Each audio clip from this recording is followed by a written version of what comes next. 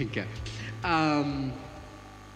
So we're in the series we're in a series talking about healing, and today you get a break from me. Isn't that great news? Yeah. I've got some friends that are in town. They have been walking with the Vineyard Movement here in Kenya for many, many years. So the Vineyard Movement was commissioned. We were commissioned as a movement in 2012, and they've been walking with us since then. Amy and Rand are pastors of the Vineyard Church in Hyde Park, Chicago. Did I get that right? And they're going to be blessing us today. So why don't you come up? Why don't we give them a round of applause? Oh. Lord, thank you for these two. Thank you for what they carry and bring us. And I pray that your Spirit just anoints them, anoints their words. Speak to us, Lord, in Jesus' name. Good morning. As Pastor Edgar shared, we're Amy and Rand Tucker. We are here with a group of people from our church in Chicago, and we want to bring you greetings from your Vineyard brothers and sisters on the other side of the globe. They send their hello as well. It is so good to be with you all today. We just feel it as a privilege to join with you this morning. And as been shared today, the church is continuing with a series on healing, and it's our privilege to share more with you of God's heart on these things for us today as a part of his kingdom. So would you pray with me? And we just say, we welcome you, Holy Spirit. We want to see you at work in this place, even as we already have today. God, as we welcome your presence and worship, as we have turned our eyes to you, God, would you speak to us through your word even now of the things that you have for us as your people. And all of God's people said, Amen. Amen. Well, I'm going to be sharing with you a story that I love from the Old Testament in the Bible, and then Rand's going to be sharing some stories from the New Testament, because we believe as God's people that God has been about bringing healing into the lives of his people throughout generations. And so I would love if you would look with me in the book of 2 Kings from chapter 5. And I'm going to be reading from verse 1. And so this is how the story goes. Now Naaman was commander of the army of the king of Aram. He was a great man in the sight of his master and highly regarded, because through him the Lord had given victory to Aram. He was a valiant soldier, but he had leprosy. Now, bands of raiders from Aram had gone out and had taken captive a young girl from Israel, and she served Naaman's wife. She said to her mistress, "If only my master would see the prophet who is in Samaria, he would cure him of his leprosy." Naaman went to his master and told him what the girl from Israel had said. "By all means, go," the king of Aram replied. "I will send a letter to the king of Israel." So Naaman left, taking with him 10 talents of silver, 6,000 shekels of gold, and 10 sets of clothing. The letter that he took to the king of Israel read, "With this letter I am sending my servant Naaman to you, so that you may cure him of his leprosy." As soon as the king of Israel read this letter, he tore his robes and said, "Am I God? Can I kill and bring back to life? Why does this fellow send someone to me to be cured of his leprosy? See how he is trying to pick a quarrel with me." When Elisha, the man of God, heard that the king of Israel had torn his robes, he sent him this message: "Why have you torn your robes? Have the man come to me, and he will know that there is a prophet in Israel." So Naaman went with his horses and chariots and stopped at the door of Elisha's house. Elisha sent a messenger to say to him, "Go, Wash yourself 7 times in the Jordan, and your flesh will be restored, and you will be cleansed." But Naaman went away angry and said, "I thought that he would surely come out to me and stand and call on the name of the Lord his God, wave his hand over the spot, and cure me of my leprosy. Are not Abana and Pharpar, the rivers of Damascus, better than all the waters of Israel? Couldn't I wash in them and be cleansed?" So he turned and went off in a rage. Naaman's servants went to him and said, "My father, if the prophet had told you to do some great thing, would you not have done it? How much more then when he tells you, 'Wash and be cleansed'?" So he went down and dipped himself in the Jordan 7 times as the man of God had told him, and his flesh was restored and became clean like that of a young boy.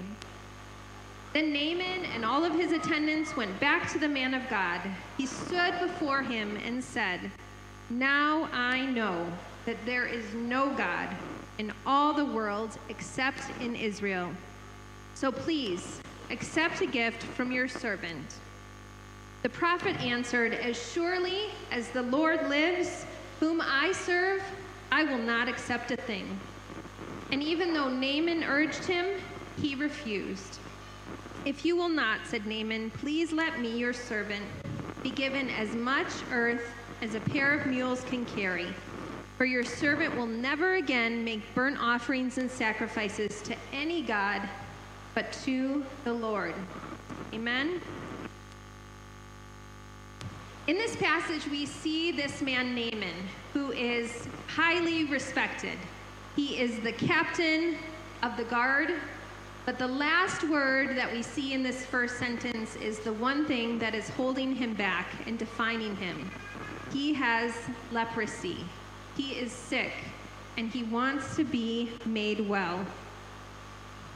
And we see a contrast of a picture of a young girl. And the scripture tells us 4 things about her that are the odds that are stacked against her in her life. She is captive. She was taken as a slave from her own people to be with another people. She is young. She does not have the wisdom and the experience of age. She's a girl in a world where that would have been devalued. And she is from Israel. She is from the enemy to the people that she is now being called to serve. And we see throughout this story, there are these contrasts. There are people who are thought of as higher in terms of their ethnicity, in terms of their social status, in terms of their economics, and there are people who the world around them would have seen as lower. And yet we see in this story that this captive young girl from Israel is actually the one who sets Naaman on the path towards the healing that God has for him. Not what we would expect to see in this story. As Naaman goes off and seeks his healing, he takes with him a very large gift, large weights of silver and of gold, because he's hoping that perhaps with all of his power and prestige, he might be able to buy the favor of the prophet to find healing, to find this thing that he so desperately wants. And yet, we see that when he receives word from the prophet Elisha through his servant to go and do a very simple act, to dip himself in the Jordan River 7 times to receive his healing, he is offended. And he said, "This river here, have you not seen the amazing rivers that are in my homeland? Why couldn't I dip myself in those rivers and be made clean?" And he walks off before he's even started to receive the healing. And thankfully, he's stopped by his servants who say, "Naaman, sir, the prophet has told you to do something very simple. And would you not do something great if he told you to do that?" And so he humbles himself in that moment, and he goes and he does what the prophet had told him to do. He dips his body 7 times in the river, and he is made clean. we see in this story that God often chooses the unimpressive things, whether it's a person who may seem unimpressive or a river that might seem unimpressive compared to the other rivers that Naaman might have seen. God often chooses unimpressive things to bring about the miraculous works and the miraculous healing that he wants to do. And so when Naaman receives this healing, he tries to go and offer this gift. And as he stands before the prophet Elisha, he says, "Let me give this to you in thanks for what God has done." But Elisha responds to him, the literal translation of verse 16, Elisha says, is, "You stand before me, I stand before the Lord. And I don't want what you have to give me, but I want to send you in peace with the healing that you have received." Naaman has been given a gift that his money could not buy him. And it's given to him by a prophet who's not seeking to be materially rewarded for the healing that he has helped to see made whole in Naaman's life. We see this story even in the life of Jesus. Jesus refers back to this story in Luke 4 as he refers to God's healing and God's work coming in unexpected places and in unexpected ways. And even in the next chapter of Luke, in Luke 5, we see Jesus himself doing this same work generations later, of bringing healing to a man who has leprosy in his day. Throughout this story, we see that in this healing, ultimately God is recognized as the true God, and God is glorified. And Naaman is brought from the darkness of his idolatry and his worship of false gods into the light of being able to worship the one true God of Israel, who has now brought him the healing that he longed for.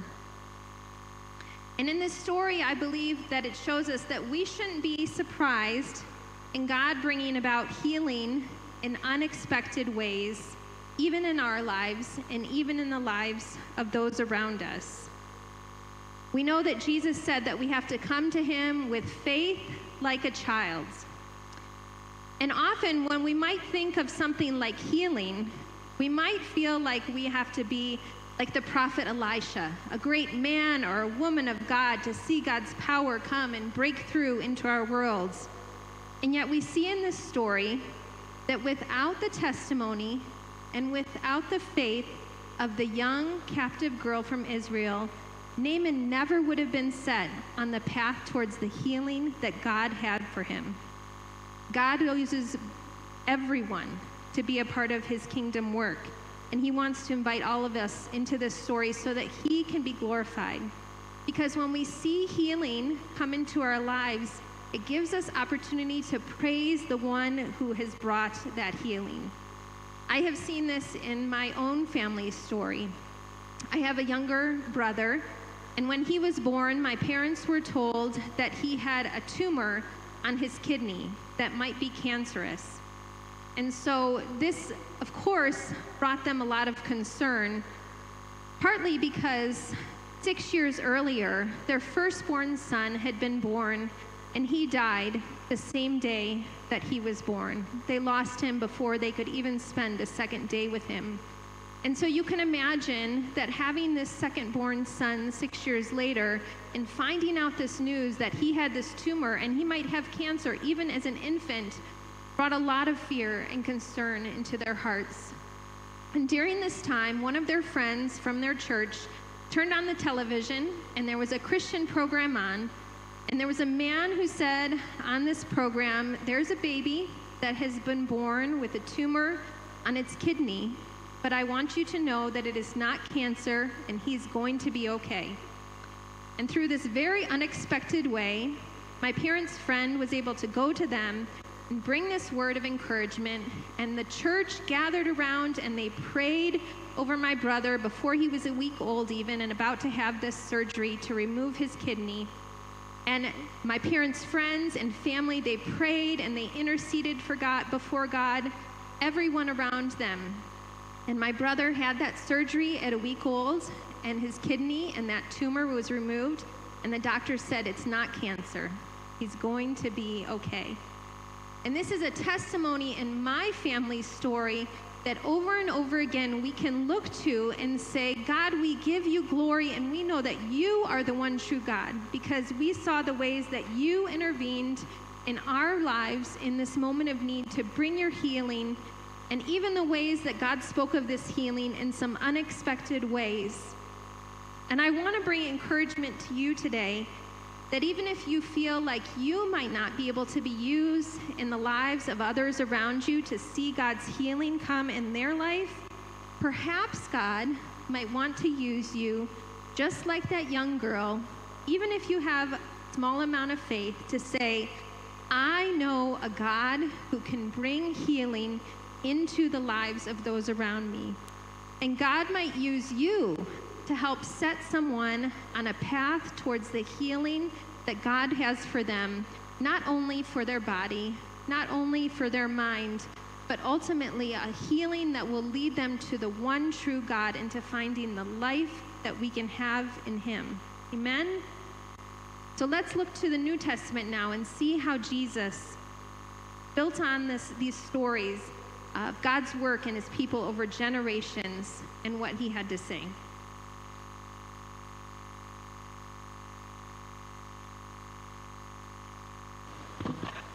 Amen.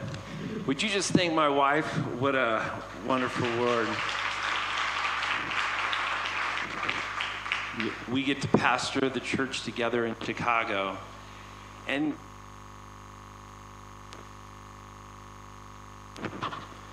how are we doing? There we go. You know, you're part of a larger Vineyard family.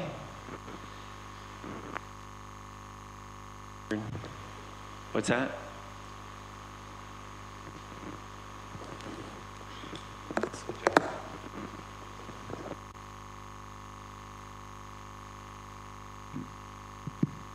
All right, thank you. Let's hear it for the tech team. Thanks, you guys. And what a privilege it is to be here with you and Pastor Edgar. We've been coming to Kenya since 2012, but this is our first time to Nakuru, and it's a blessing to be with you all. And I want you to know that there are people all over the world worshiping, obviously Christians everywhere, but we're part of a Vineyard family. And whether that family is in Indonesia or India, whether that family's in Kenya or Argentina, whether that family is in Canada or the US or Ukraine and Russia, today people are lifting God up and worshiping him together. And when I walked into this tent and I saw the sign on the back with all the Vineyard values, I felt right at home immediately, even before anybody showed up. So it's great to be here together. And one of our values is what Edgar talked about last week. It's about the kingdom of God and how God's kingdom is made manifest. We see God's kingdom manifest in unique ways, as Amy shared in the Old Testament, but we see throughout the whole New Testament that the kingdom of God is made manifest first through the King, Jesus Christ, and then through his apprentices, his disciples. And that kingdom has been passed on. Can you say the word healing? Part of your inheritance as part of the kingdom of God is God's healing. If you have a Bible, would you open to Mark chapter 1? And we're picking up right from where Amy talked about, because the same kingdom that was manifest through Elijah's ministry in the life of Naaman is the same kingdom proclaimed through Jesus Christ. And in Mark chapter 1, we find that it says, after John was put in prison, verse 14, Jesus went into Galilee proclaiming the good news of God. And here it is. The time has come. The kingdom of God is near. Repent and believe the good news. Now, as you read Mark chapter 1, you learn about this kingdom. Jesus says it's near. Actually, if you look at the Greek, it literally says at hand. In other words, when I picture the kingdom of God being at hand, I imagine God's hand reaching down with his rule and reign and touching the lives of people wherever that kingdom is manifest. And I imagine us reaching out. And maybe today, there's something that you want to reach out to God for in your life. If you continue to read in Mark 1, you realize that the kingdom is not just about proclaiming it, but it's demonstrating it. There's the calling of the disciples. There's the deliverance of a man with an impure spirit.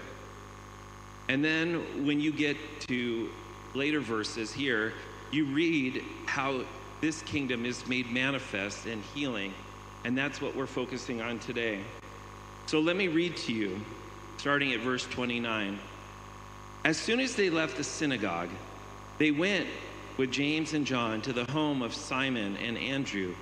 Simon's mother-in-law was in bed with a fever, and immediately they told Jesus about her. So he went and took her by the hand and helped her up. The fever left her, and she began to wait on them. And that evening, after sunset, the people brought to Jesus all the sick and demon-possessed. The whole crowd had gathered at the door, and Jesus healed many who had various diseases. He also drove out many demons, but he would not let them, the demons, speak because they knew who he was. The kingdom that you and I have inherited is a kingdom of healing. Now, we live in this tension of God's kingdom breaking into the world. It's already here. And yet, we know that it's not yet fully here. Sometimes in the vineyard, we call that the already and the not yet. God's kingdom has already come in the person of Jesus Christ. And we see in his ministry and then passed on to the disciples, deliverance and healing and salvation. Now, for me as a young Christian, I got saved when I was 18 years old, out of drugs and alcohol, out of a troubled life. I just was thankful for my salvation. In fact, I set out to let all of my friends know about Jesus. But one of the things I didn't know was about the power of God residing in my life and how that power of God could come through my life into the lives of other people. Now, how many of you have surrendered your life to Jesus Christ? Just raise your hand for a moment. Just keep your hand up for a moment. If you have surrendered your life to Jesus Christ, then you've reached out to God just as I described. But I want you to know that it's not just for your salvation, but it's through your life that God wants to come into you and then through you to other people.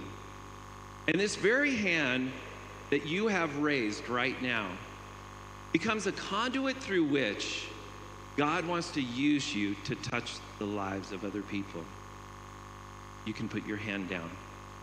And I want to show you just one more story. It's actually a two-part story of how God's healing comes into the world. If you have your Bible, just turn to Mark chapter 5. Now, Jesus had been healing the sick, and he had been teaching the disciples, because what's going to happen is the disciples are now going to go out and they're going to proclaim the kingdom of God and heal the sick. But I want to show you one more example in Jesus' life in Mark chapter 5 about how God's power comes through him and can come through us into the lives of other people. And so here I am. I'm reading in Mark chapter 5, verse 21. And I want to read to you about two people who are healed in this situation. Mark 21, starting at Mark chapter 5, verse 21. When Jesus had again crossed over by boat to the other side of the lake, a large crowd gathered around him while he was in the lake. Then one of the synagogue leaders named Jairus came to Jesus, and when he saw him, he fell at his feet. He pleaded earnestly with him, "My little daughter is dying. Please come and put your hands on her so that she will be healed and live." So Jesus went with him. A large crowd followed and pressed against him, And a woman was there who had been subject to bleeding for 12 years. She had suffered a great deal under the care of many doctors and had spent all she had. Yet, instead of getting better, she grew worse. When she heard about Jesus, she came up behind him in the crowd and touched his cloak, because she thought, "If I can touch his clothes, I will be healed." Immediately, her bleeding stopped, and she felt in her body that she was freed from her suffering. At once, Jesus realized that power had gone out from him. He turned around to the crowd and asked, "Who touched me? Who touched my clothes?" "You see the people crowding against you," his disciples answered, and yet no one asked, "Who touched me?" Jesus kept looking around to see who had done it. Then the woman, knowing what had happened to her, came and fell at the feet of Jesus. Trembling with fear, told him the whole truth. He said to her, "Daughter, your faith has healed you. Go in peace and be freed from your suffering." While Jesus was still speaking, some people came from the house of Jairus, the synagogue ruler. "Your daughter is dead," they said.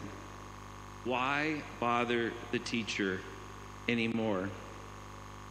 Overhearing what they said, Jesus told him, "Don't be afraid, just believe." Jesus did not let anyone follow him except for Peter, James, and John, the brother of James. When they came to the home of the synagogue ruler, Jesus saw a commotion with people crying and wailing loudly. He went in and said to them, "Why all this commotion and wailing? The child is not dead, but asleep." But they laughed at him. And after he put them out, he took the child, father and mother, and the disciples who were with him, and he went in where the child was. He took her by the hand and said to her, "Talitha cum," which means, "Little girl, rise up." Immediately, the girl stood up and began to walk around. She was 12 years old. At this, they were completely astonished. He gave strict orders not to let anyone know about this and told them to give her something to eat.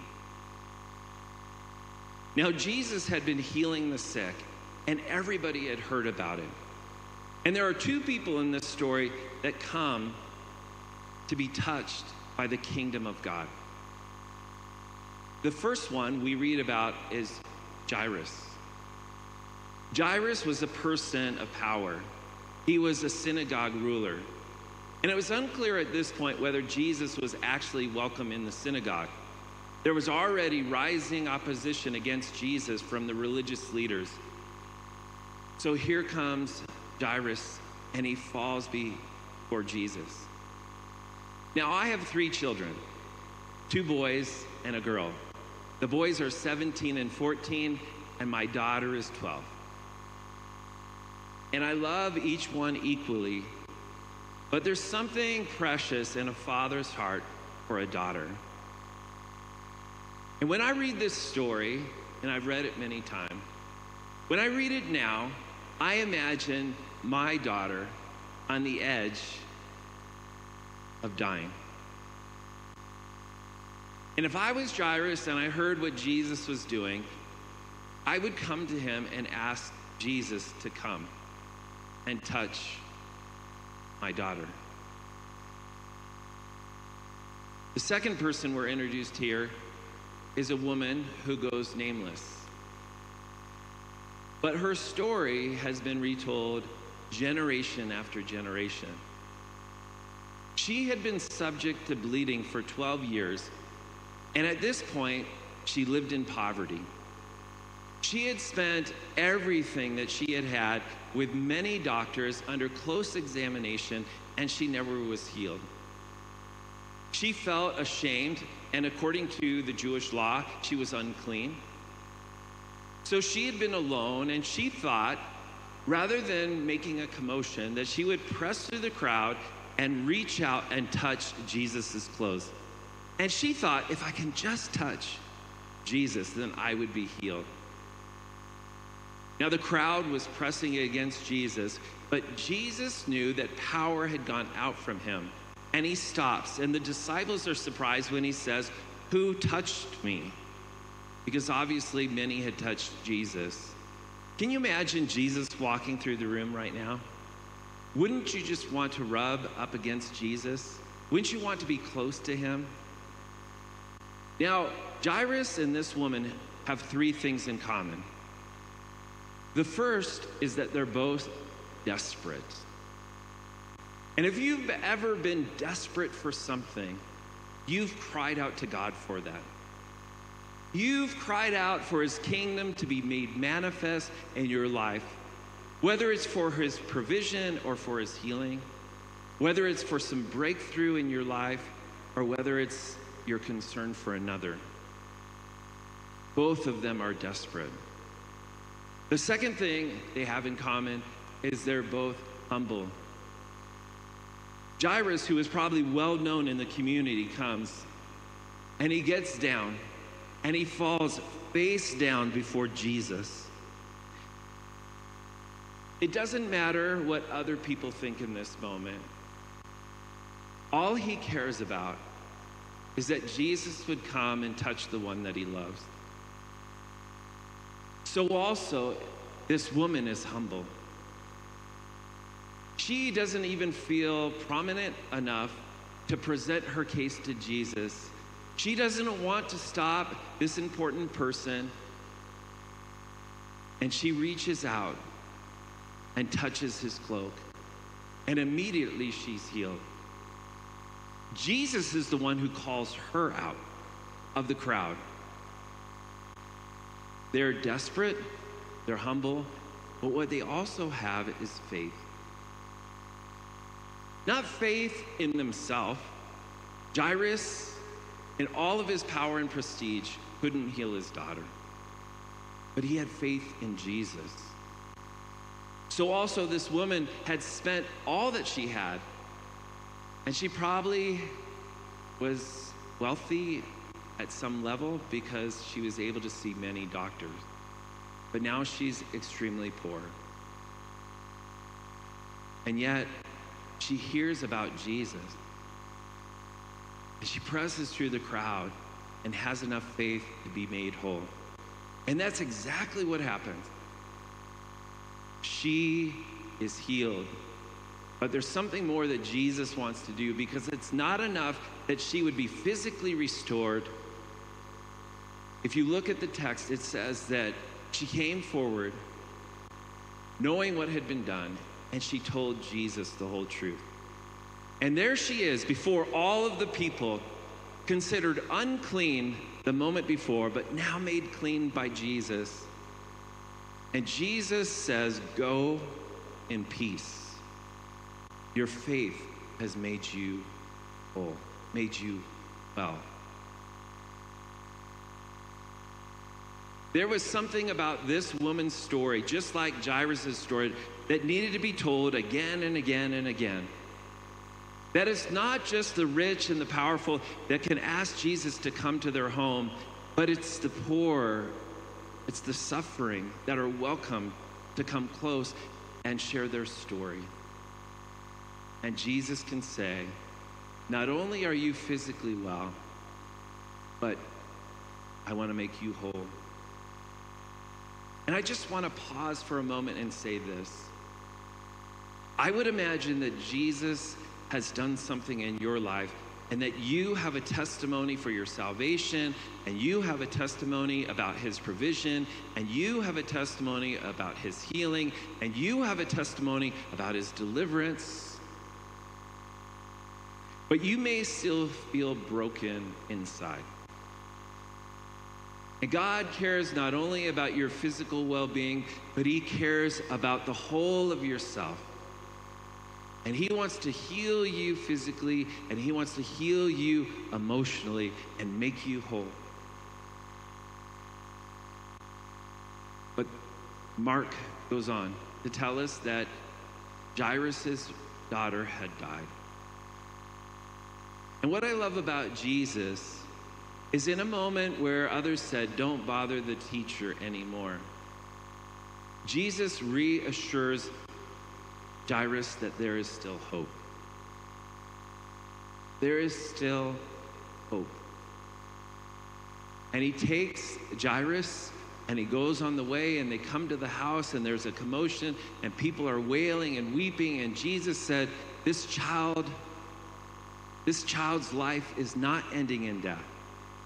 In fact, she's only asleep. And Jesus takes a few that have faith in him, the mother, the father, the 3 disciples, and he goes in. And he says to this young girl, arrive. And she does so. And she's restored. I want you to see the common thread through all of these things. It's that the kingdom of God is at hand. And when Jesus healed Peter's mother-in-law, he took her by the hand. And when the woman pressed out into the crowd with her hand, she reached out to touch Jesus. And in this situation where this woman, young girl, had lost her life, Jesus now takes her by the hand. And I want to say to you 2 things in closing. You today can reach out and touch Jesus. Most of you today have already reached out to touch Jesus for salvation. You saw him die upon the cross for your sins, and you reached out and touched him for salvation. But I want to remind you today that that kingdom, the kingdom of God, is not just for eternal life, for salvation in the future, though that is guaranteed. His power and his life is available to us today. And I want to encourage you to reach out and touch him today for whatever you need. What do you need from God? What is it that you want from him today? Maybe it's healing in some way. But the second thing I want to leave with you with today is that you can bring somebody else to Jesus. And you can bring Jesus to somebody else so that Jesus can touch them. Because let me just tell you this, Jesus wants to touch lives and change them.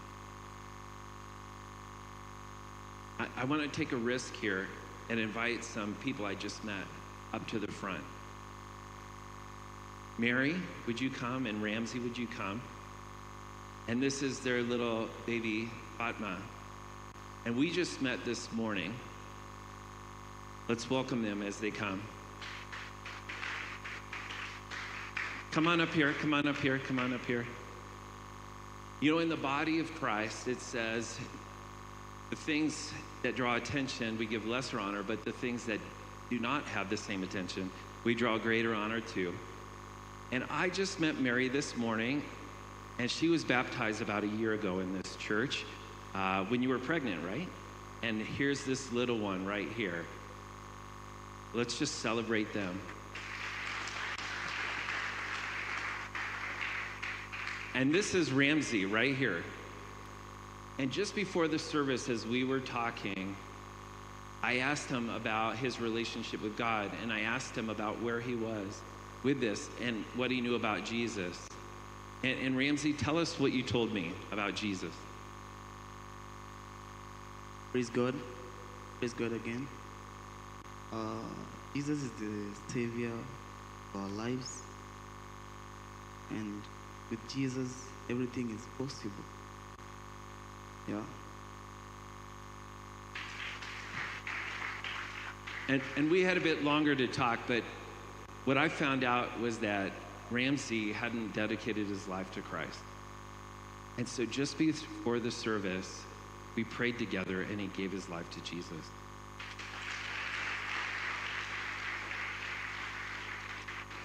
And he said one day he would like to be baptized here. But here's what I'd like us to do. Would you all stand for a moment and would you all extend your hands here? Because I want to pray a blessing upon this couple right now before we move into ministry time. And I want to invite the worship band to come forward while we pray.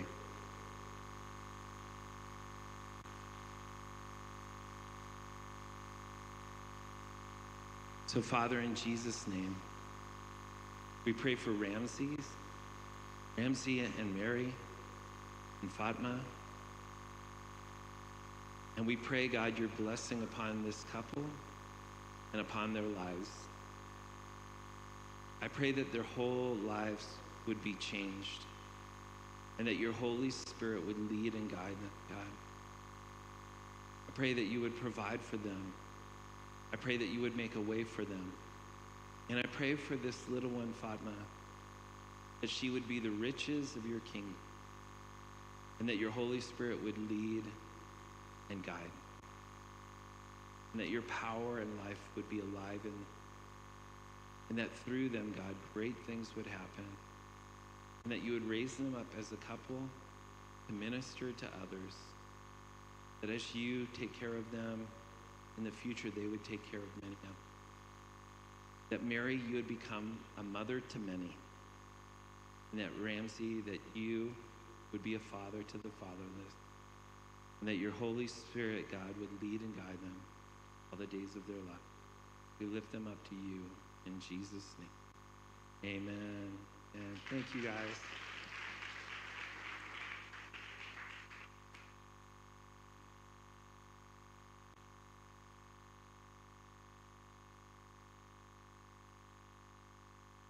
So this is your opportunity to be touched by Jesus. And I want to invite her ministry team, our team from the U.S. to come. And let me just open the front here as we continue in worship, that if you would like to be touched by Jesus in some way, that you would just come forward right now and stand here in the front, and I want to pray over you.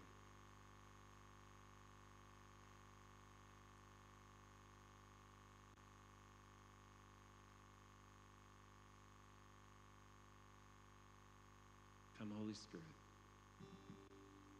Just come stand up here, and if you'd like to receive prayer this morning, we'd love to pray for you.